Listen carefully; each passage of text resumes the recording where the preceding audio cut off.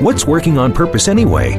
Each week we ponder the answer to this question. People ache for meaning and purpose at work, to contribute their talents passionately, and know their lives really matter. They crave being part of an organization that inspires them and helps them grow into realizing their highest potential. Business can be such a force for good in the world, elevating humanity. In our program, we provide guidance and inspiration to help usher in this world we all want. Working on Purpose. Now, here is your host, Dr. Elise Cortez. Welcome back to the Working on Purpose program. Thanks for tuning in again this week. I'm your host, Dr. Elise Cortez, joining you live from Dallas, which is home base for me. If you don't know me yet, I'm a management consultant specializing in meaning and purpose, organizational logotherapist, inspirational speaker, social scientist, and author. My team and I help companies discover and articulate their purpose to thread it through culture and operations. We work with forward-thinking or forward-reaching organizations to develop inspirational leaders who create cultures where people actually want to come to work and do their best. And we provide programs like the Grab Your Gusto that enable individual team members to discover and unleash their passion and purpose at work to catalyze fulfillment, engagement, and productivity. You can learn more about how to work with us at elisecortez.com or gusto-now.com. With us today is Rabbi Dr. Baruch Halevi, aka Rabbi B, who is co-founder and executive director of Soul Centered, a Denver, Colorado-based center for spirituality, meaning, and healing. He is a logotherapist, Enneagram coach, inspirational author, motivational speaker, and serial social entrepreneur, having co-founded numerous social enterprise startups. Today, Rabbi B primarily focuses on his work as a logotherapist, that's meaning-centered psychotherapy, working with clients to discover deeper meaning in their lives, greater purpose in their work, and living a life of what his teacher, Dr. Viktor Frankl, calls the defiant power of spirit, the subject of his forthcoming book, The Defiant Spirit. We'll be talking today about how his various life experiences have helped develop him and prepared him to do the work he does today, learn how he help develop his clients, as well as the various expressions of his passion and purpose across his life. He joins us today from Denver, Colorado. Rabbi B, welcome to Working on Purpose. Thanks, Dr. Elise. It's an honor and privilege to be on a show that I've tried to listen to hundreds of episodes. So it's an honor. Which is really amazing. And our listeners and viewers, I want to share with you that how I found this remarkable man. We are both logotherapists. We were attending the 23rd Viktor Frankl World Congress, where we're each presenting our work. And when I heard him share what he was doing, I immediately while he was talking, reached out to him on LinkedIn. I said, hey, want to connect, want to talk to you. Let's make it happen. So, Rabbi B, it's really, really an honor to have you on the show. Well, the feeling's mutual, and I felt the same way. You presented, and logotherapy has so much to offer the world. It's just not quite presented as well as it needs to be. And then here came Dr. Elise with your amazing presentation, and I thought so much collaboration around conscious capitalism and logotherapy, so we can't go wrong. I'm excited. Yeah, exactly right. Great mix, a great stew between us, right? All right, well, let's start with what you're doing today and then kind of work a little bit backwards, because I really want to share with our listeners the work that you're doing today. And then I want to kind of peel back where it came from and why it came to be, how we got this person, Rabbi B. So first, if you would tell us what you and your wife, is it Ariella? Ariella. Ariella are doing through Soul Centered. Help us understand, what are you two doing together? First, it's fantastic you can work together as a team. And what are you up to? Yeah, my father-in-law just calls us A and B because he's not comfortable with the Hebrew term. So A and B are just fine. But even my own mother now calls me Rabbi B. I'm like, Mom, call me B. So B is fine. So yes, we started Soul Centered here in Denver, Colorado about 3 years ago, just pre-pandemic. Great time to launch a business and helping people find meaning and resilience and purpose in life. We had relocated here from Israel, where we had been living for quite some time, and we came back here because born and raised in America, and we're in Israel for a while. I'm happy to talk about that later, but really wanted to focus full time on helping people discover meaning in their lives. For about 20 years, I've been an ordained rabbi, and about 15 of those years a congregational rabbi.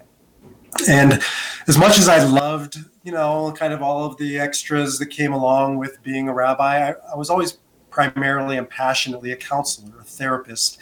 And so I eventually decided to do it full time. And my wife, Ariella, is a healer. She works in kinds of alternative healing. She does a lot of generational healing with people.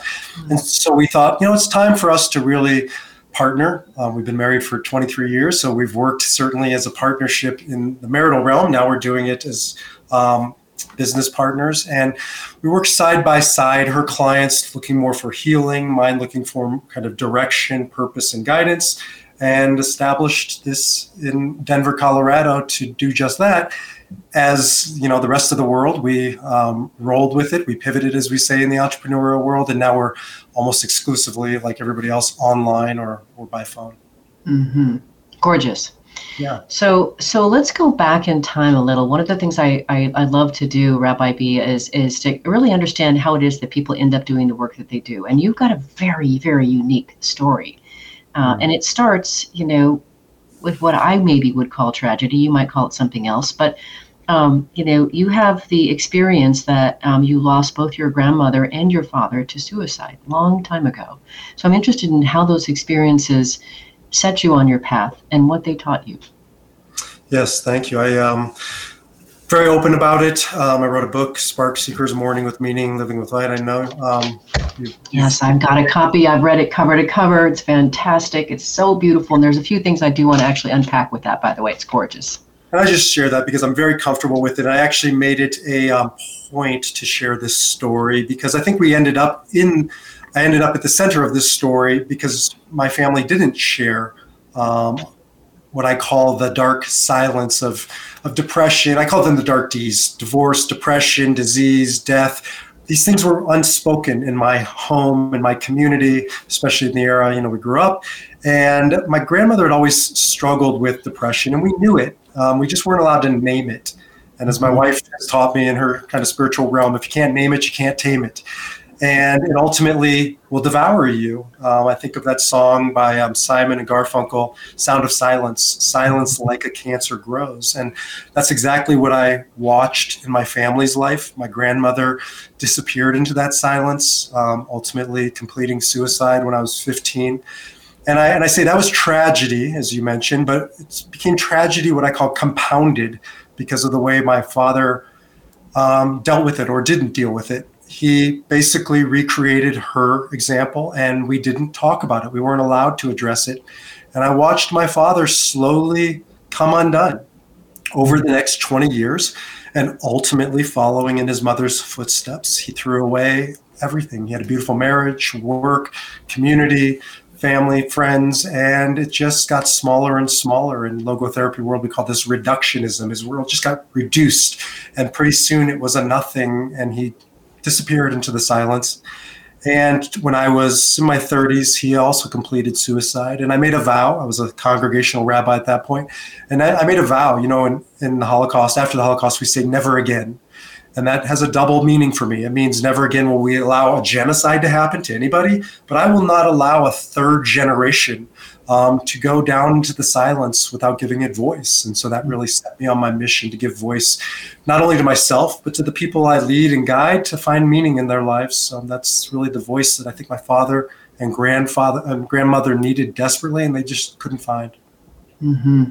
One of the things that really attracts me to the work you're doing and who you are as a human being is just the depth of your soul and your experience that is so right there in the air with you. And that's why I wanted to have you on air to share you with listeners and viewers across the world who desperately need your message and your touch.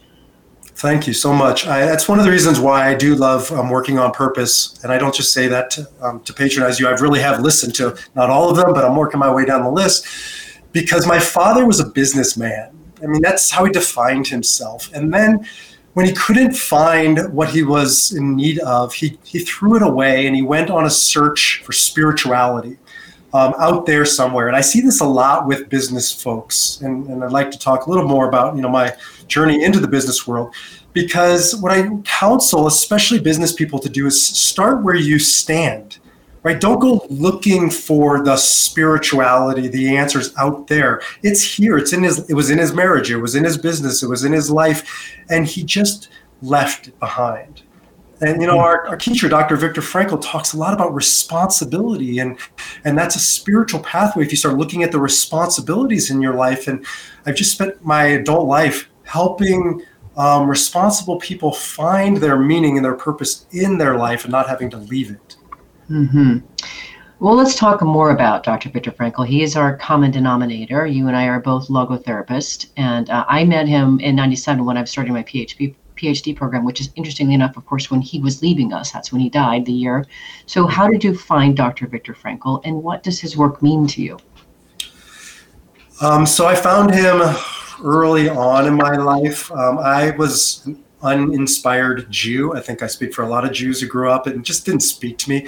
It was cultural identity, but it wasn't a spiritual identity. I walked away exploring every other ism under the sun: Buddhism, Hinduism, Catholic mysticism, lots of different isms, hedonism. That one was fun.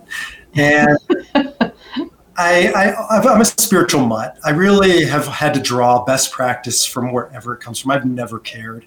But I think the best practice I ever found was that little book, Man's Search for Meaning. I can't remember how it got to me, but it found its way to me. And I knew the moment I read it, I found this kind of intersection of spirituality and psychology. And, it just hits. I've never met anybody that the book and the philosophy doesn't resonate with, right? It can speak anybody from all traditions. And I said, I wanted to be a part of that. I didn't know what to do with it. I didn't know logotherapy was a thing. And so I continued down the Jewish path. And then one day, maybe 15 years later, I heard about logotherapy as a psychotherapy and actually a school of thought. And I decided about 5 years ago, I really want to formally explore it and become a logotherapist. And I would say I started about 3 years ago, and then culminating relatively recently in the diplomate in logotherapy. But he's been a part of my journey for over 2 decades. And although I never met him, the most influential people in my life I've never met. Most of them have been dead for hundreds, if not thousands of years. And they have been the most impactful upon my soul. And he's up there, top 5. Mm-hmm. Fascinating. And then we go another level of depth, or a few more levels of depth. And before I go into that, just a sec, did you call yourself a spiritual mutt? I am a spiritual. I love that. That's fantastic. A spiritual mutt. I'll take that all day long. I'm equally as uncomfortable in everybody's tradition. It's like fantastic. Yeah. Well, one of the things that you said when you presented, which is part of the reason I reached out to you, because I thought it was so incredibly compelling. You know that I've officiated 1 wedding now, and that was such a fantastic experience for me. You have officiated over 500 funerals, and you tell me that you prefer doing them over weddings. So I can't imagine what you have possibly learned through those experiences of being with 500 families plus. So I'm interested to learn just what has this experience taught you about humanity, about life? Yeah, good questions. I do want to contextualize. I prefer funerals over weddings. It's in the sense that they're easier, as a teacher of mine said, mediate meaning. My job is in some ways to get out of the way in a funeral and to just create a framework for people to process the grief, the feelings. With weddings, you have to create something out of nothing in this day and age. Most people have been married, even if it's not on paper. They've been together for a year, 2 years, 3 years. They've been living together.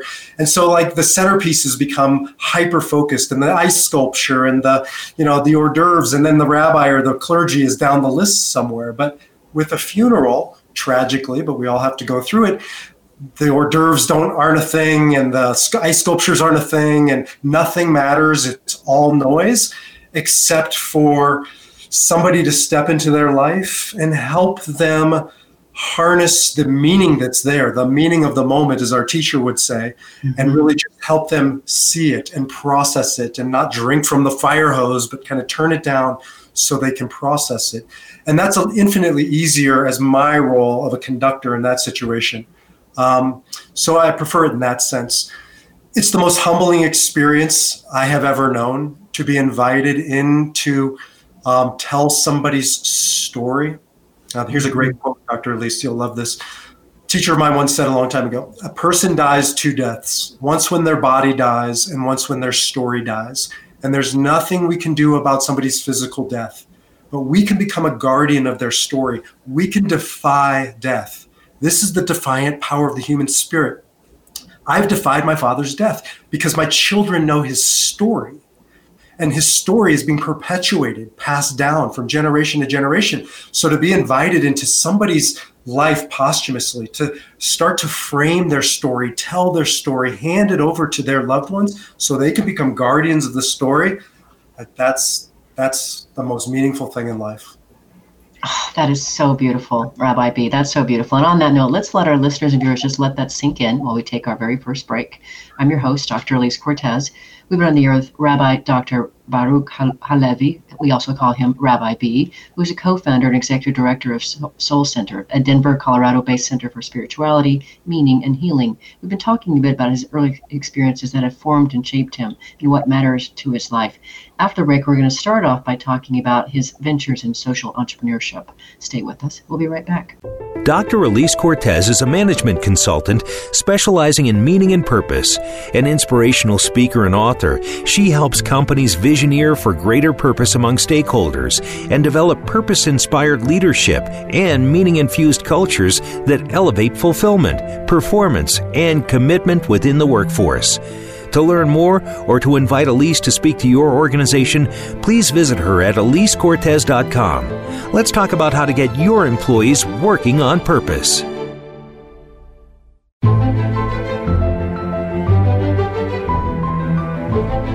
This is Working on Purpose with Dr. Elise Cortes.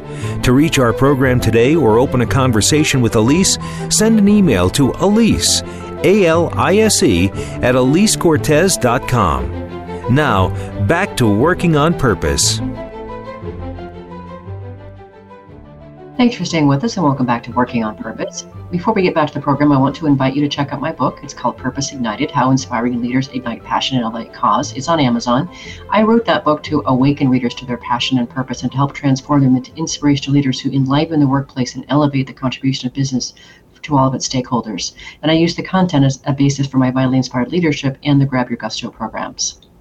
If you're just joining the program today, my guest is Rabbi Dr. Baruch Halevi, aka Rabbi B, who is a co-founder and executive director of Soul Center, a Denver, Colorado-based center for spirituality, meaning, and healing.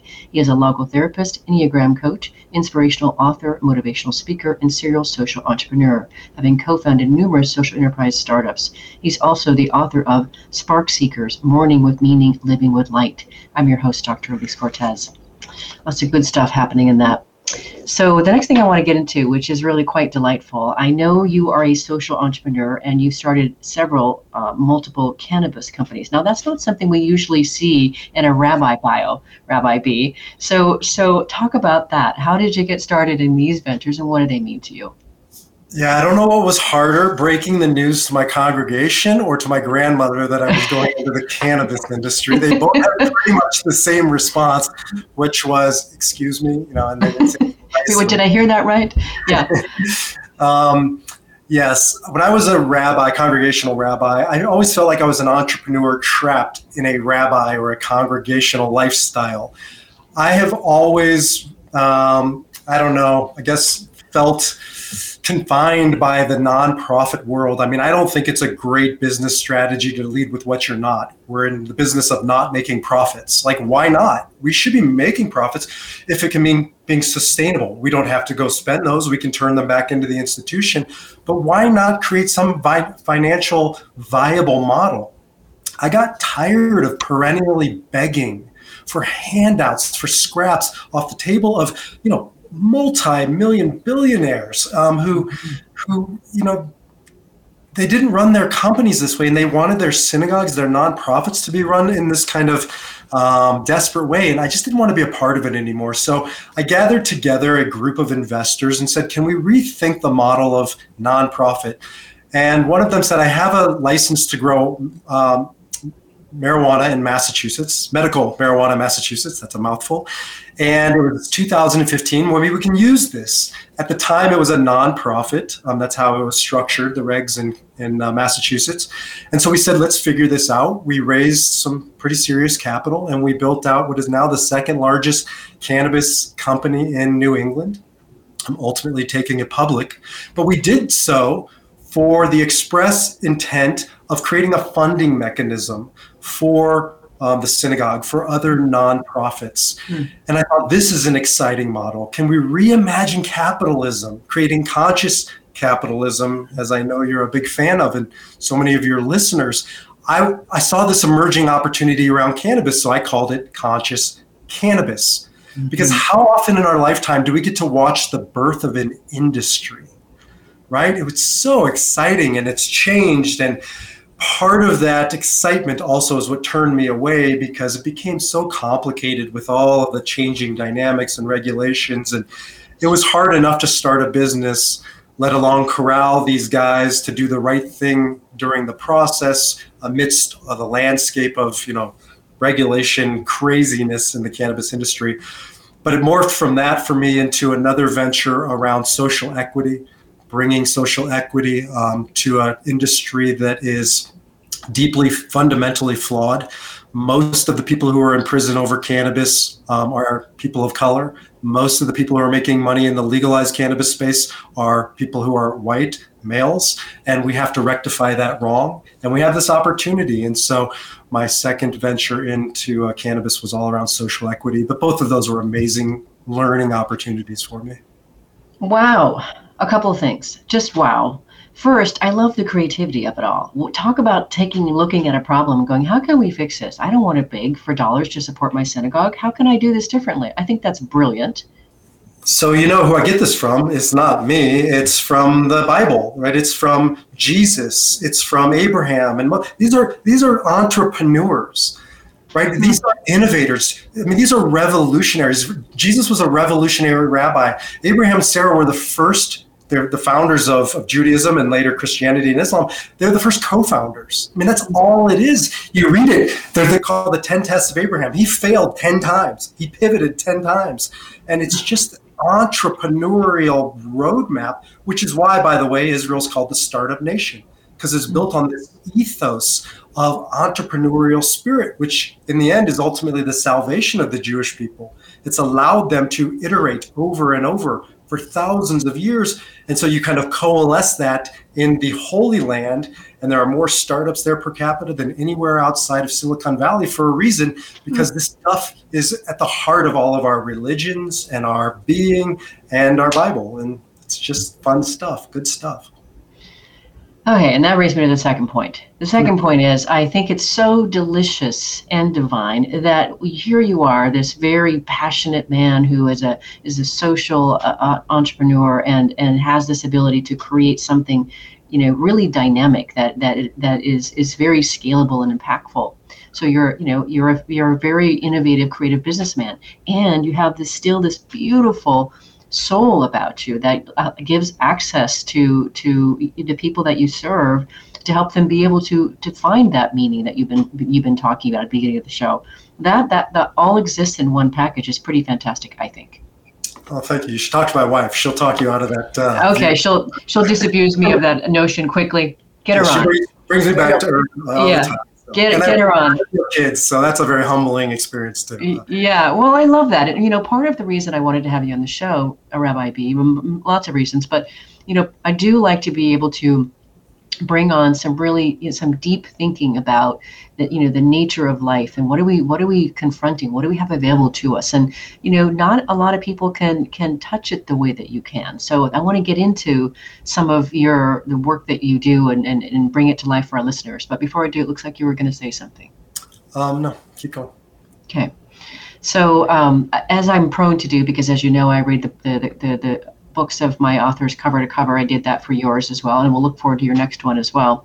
But I wanted to, for our listeners, presence a little bit of this text that you write, because it's really beautifully written, and then I'd like you to speak to it, because it really does speak to the importance of darkness and wandering. People think they want to avoid darkness, and you embrace darkness.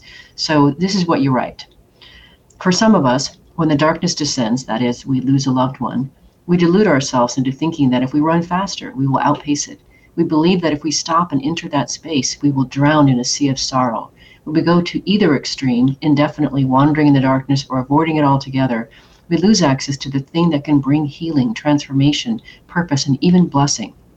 We lose the opportunity to discover the sparks of light buried in the darkness of grief.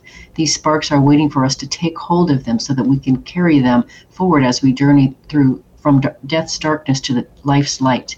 I have come to understand that the darkness of grief is the most complicated experience we can confront, and one of the greatest teachers we will ever know. By touching our darkness, we also touch our light. It is beautiful. It's not mine. It's Kabbalah, 2,000 years old. It's kind of Kabbalah, Jewish Mysticism 101. So I'll take credit only for repackaging a really great package. And that, to me, is the mission of life. If you say to me, sum up the mission of Judaism, I think of all religion, certainly of the holidays that we're coming up upon with Hanukkah and Christmas, I would say it's to defy the darkness through illuminating light. That's it. That's what the journey of grief is. That's what Dr. Frankl's journey out of the Holocaust was, the rebirth of the Jewish people afterwards. That's what I counsel people every single day to, as Dr. Frankl says, make the defiant power of the human spirit stand. Make your stand your ground, right? And defy that darkness. And I really believe that that's the mission that we're all here to do. And we just need to be reminded of that mission, because when you're pounded with the grief, with the darkness, with the suffering, it's not just with death. Like I just hung up the phone with somebody who's going through a divorce. Sometimes divorce can be even darker than death, because the person's still here and you got to watch them love and live and leave. And they just need a reminder to stand, make your stand and defy your darkness. And it begins with a spark. You don't have to transform the world. There's a great mystic Kabbalistic saying that says a little light dispels a lot of darkness. The moment you have one spark, and for my conversation with this person was, let's find one thing that's true, because divorce turned their world upside down and everything seems false and they start questioning everything. And so we found one thing that is true, their love for their child, which was a product of that marriage. And we just held on to that spark, and then we kind of built it and we grew that into a fire, right? And we've been building that over the past few months, and it's walking them out of the darkness, and it's giving them agency, power. What Dr. Frankl talks about, we all, at the end of the day, need the power to choose our response. Yeah, we sure do. And we also need to recognize that there's not maybe not a reason, but there's substance and there's utility in suffering. I think that's the way I want to say it. So I think I might have mentioned to you that I recently watched a Ram Dass documentary, and he said something that I wrote down because I thought it was fantastic. He says, suffering is the sandpaper that awakens people. Wow. And I've heard other people say that suffering, there's a certain richness in suffering. So it has a role in our lives, and people want to smash it away or wipe it away, and yet it has some real utility. Can you speak to that? All things are born in darkness. I mean, a fetus is born in darkness. The universe, the Big Bang, was born in darkness. Plants, seeds underground are born in darkness, right? It's fertile in the darkness. If you don't have darkness, you don't have life. We can't live with the sun 24/7 on us. It would destroy our world. So we live in a world, I was just writing about this, we live in a world that creates false light, right? Night lights. We plug in a night light as opposed to really just going into the darkness. My dad ran. He spent his entire life what I call doing the avoid dance, a dance around the void. And how much energy do we use dancing around the void, staying busy? How many people do you know who lose a loved one who, I'm fine, I'm keeping busy. Like, maybe now is not the time to stay busy. And who, honestly, at least who the hell wants to be fine? Your loved one is fine. Go into it. Right? If you love them, go into the darkness, feel it, feel the pain, and birth something beautiful out of it. But it's only out of the darkness you're going to find it. And along those lines, another thing that you talk about that I think is so fascinating, and I got to believe that this is something that gets factored into the work that you're doing today with your wife.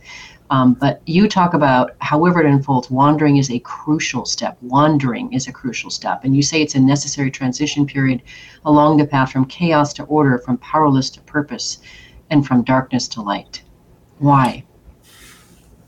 Why? That's a really great question.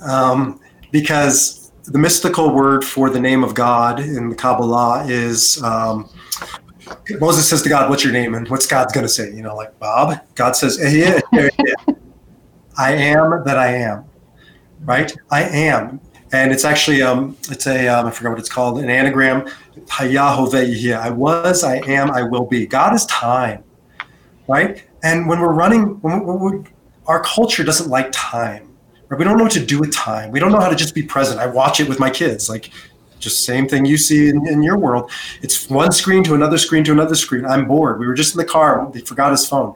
I'm bored. I thought that is such a gift. Like, be bored. Just sit and just be present, because there's no substitute for time, and we have to just be present to what is. And so I think that the wandering has been a lost art. Sue Monk Kidd has a great book called The Waiting Heart, or something like that. I don't know if you've read it.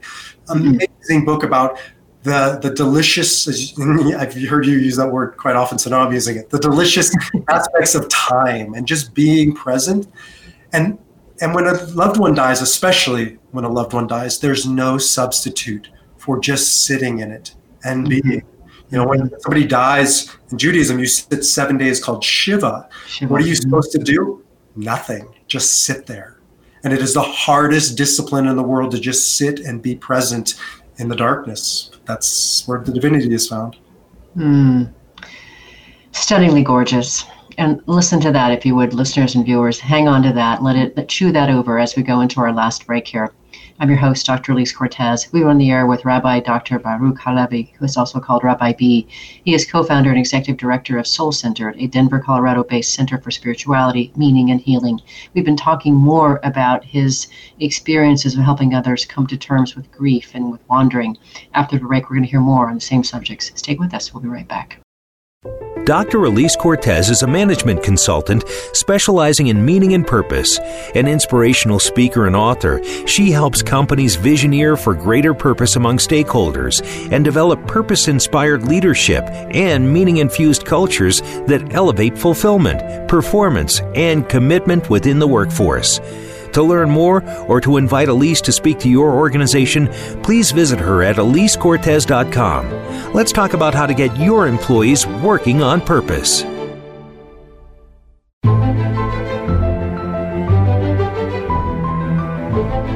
This is Working on Purpose with Dr. Elise Cortes.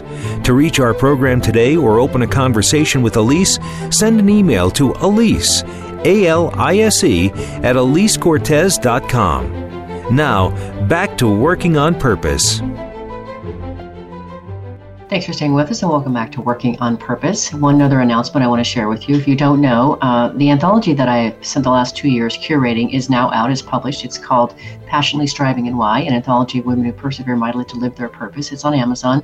What I love about that is I found 25 women from all over the world who shared their very intimate story of how they've discovered their purpose and what they're doing to serve from it. And the reason why I think it's so important is because it helps people to understand that purpose is available to anyone, anywhere, regardless of your socioeconomic background, your culture, your language, or where you are in the world. And when we actually work from it, it does amazing wonders. So I hope that you'll find it inspirational and educational and come with us on the journey.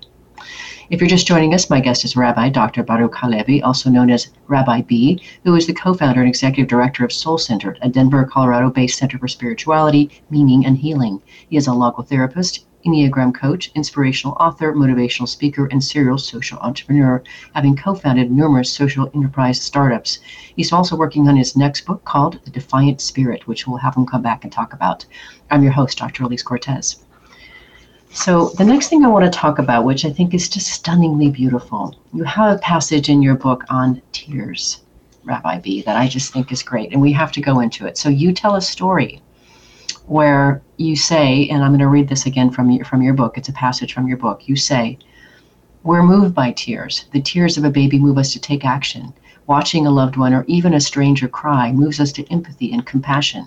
I was sitting in a Starbucks and a woman burst in a torrential downpour of sorrowful tears. Suffice it to say that the cafe stopped and all attention was redirected toward this woman. Businessmen, nannies, children, and the delivery guy stopped in their tracks. There was a genuine outpouring of sympathy from people who were, seconds before, strangers. There's something powerful, mysterious, and holy in tears." It's stunningly beautiful and so very true.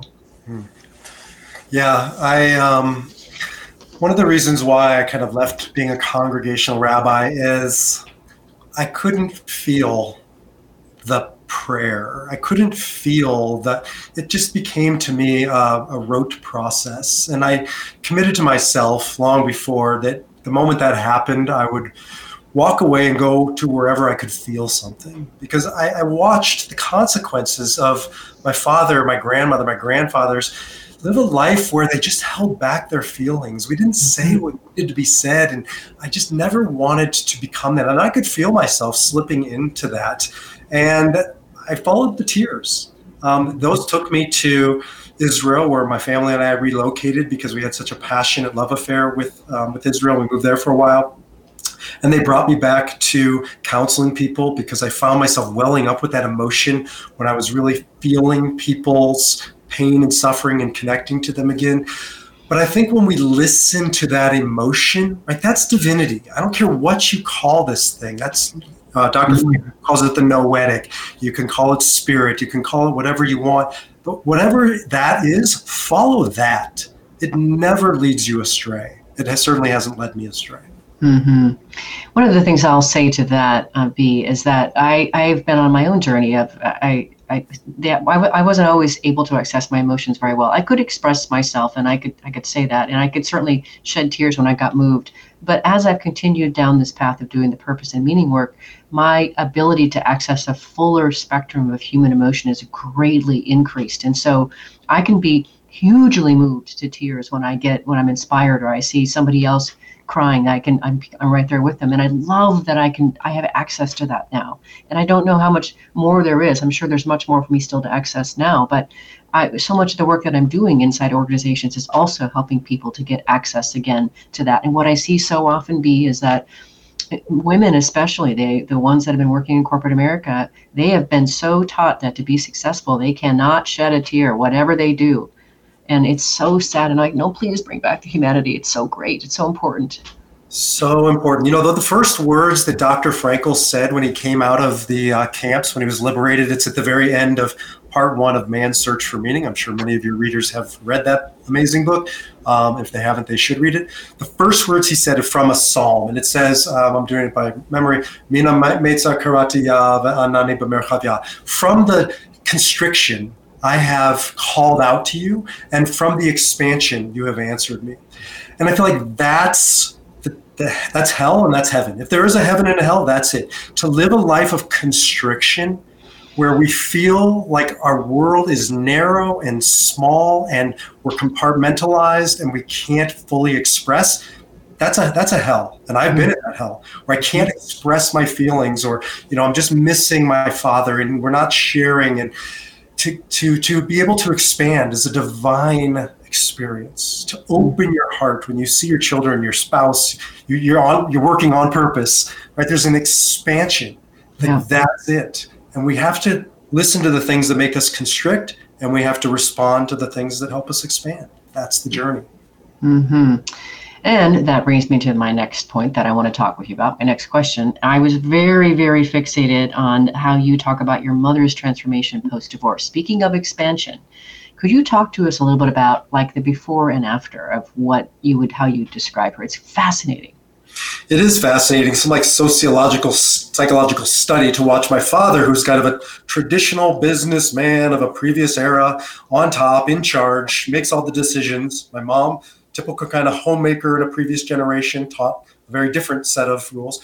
And then just to watch them totally flip-flop, I can't do it here on screen, and where in the end my father descended into, as we talked about, his hell, and my mother ascended. And that's because she left this constrictive, narrow identity. And it wasn't easy. It was a lot of painful iterations, but she continuously put herself out into the unknown. Sometimes, necessity is the mother of invention, as it said, and she had to. But here was a courageous woman who continued to grow, to reimagine herself to the point where she went from a typical kind of homemaker, if you will, in the previous generation, to running a multi-million-dollar organization, world traveler, doing amazing projects out in the world. And I just thought, what a gift that I had been given. Because, you had said I witnessed tragedy, and I did, but I also witnessed blessing. Mm-hmm. Watching a mom show me there's an alternative path, right? You can always choose your own way. And that's what she did. Listeners and viewers, I hope you're taking that in and just really understanding the magnificence of the defiant human spirit, just really what we can do. It's remarkable when we can access that meaning and purpose and move, as you say, away from the constriction to the expansion. I just hope everyone sees that as a hopeless, enormous possibility for themselves and anyone they know. So Absolutely. Next space I want to go into, which is really quite fascinating. I've only seen and heard a few people really talking about this, and the way, of course, you are doing it with your wife is quite beautiful. And so you say, above all else, you say, what we need as individuals, organizations, and communities is resilience. And you say, when we have resilience, we can survive, even thrive in the face of life's greatest challenges, struggles, and adversities. What we need is the defiant human spirit. So say more, if you would, about why is this resilience so important, and how is it that you're working on that today? Yeah, of course, that's a great question. So, one of the reasons why I turned to Dr. Frankl and logotherapy is because it acknowledges that at the end of the day, all life is circumstances. We don't really control anything. We live in an era where we have this belief that we're in control. And I like to remind people, I'm kind of that buzzkill that nobody really likes to invite to the cocktail party, even though it sounds great. Cannabis industry guy, I'm not that much fun because I'll remind people that you're not really in control. Like, you're standing on a rock and it's whirling around a hot ball of fire called the sun, and you got about 80 years until you die. How much control do you really think you have? So, that's not exactly fun to think about, but the truth is we shut that out and we pretend like we're in control. We create all of these things. And in the end, Dr. Frankl says, but we are in control of one thing: our response to our circumstances. Mm-hmm. And that's yours. And nobody gets to take it away from you, like my mom. She's had everything stripped from her, and yet she continued to respond through an attitudinal shift, deciding how she was going to respond to her circumstances. And that's resilience, because nobody can take that from you. And I draw that from the Jewish tradition. I'm interested in Judaism because it has withstood the test of time, and not just for Jews. What can we do with this to help other people deal with their adversity? Right? When the Dalai Lama had to figure out how to live outside of Tibet, he turned to the Jewish leaders and said, "Can you teach me how to help my people survive in the diaspora?" And this was one of the things that they had to offer was, right, you can survive if you can adapt, if you can pivot, the world, Lily Tomlin, the world gives you lemons, make lemonade. The world said to the Jewish people, you can't be in banking, or you can't own land. So they figured out how to deal in finances. You keep taking stuff away from a person, but they keep coming back with this invincible spirit over thousands of years. And so to me, that's resilience, is no matter what the circumstances, I will be able to respond on my terms, in my way. Mm-hmm. Oh, that's stunningly gorgeous and so important. And again, I hope listeners and viewers, what you hear in that is hope and possibility. So to that end, I want to hear more about what you and Ariella are doing at Soul Centered. How are you helping individuals and communities and people and organizations?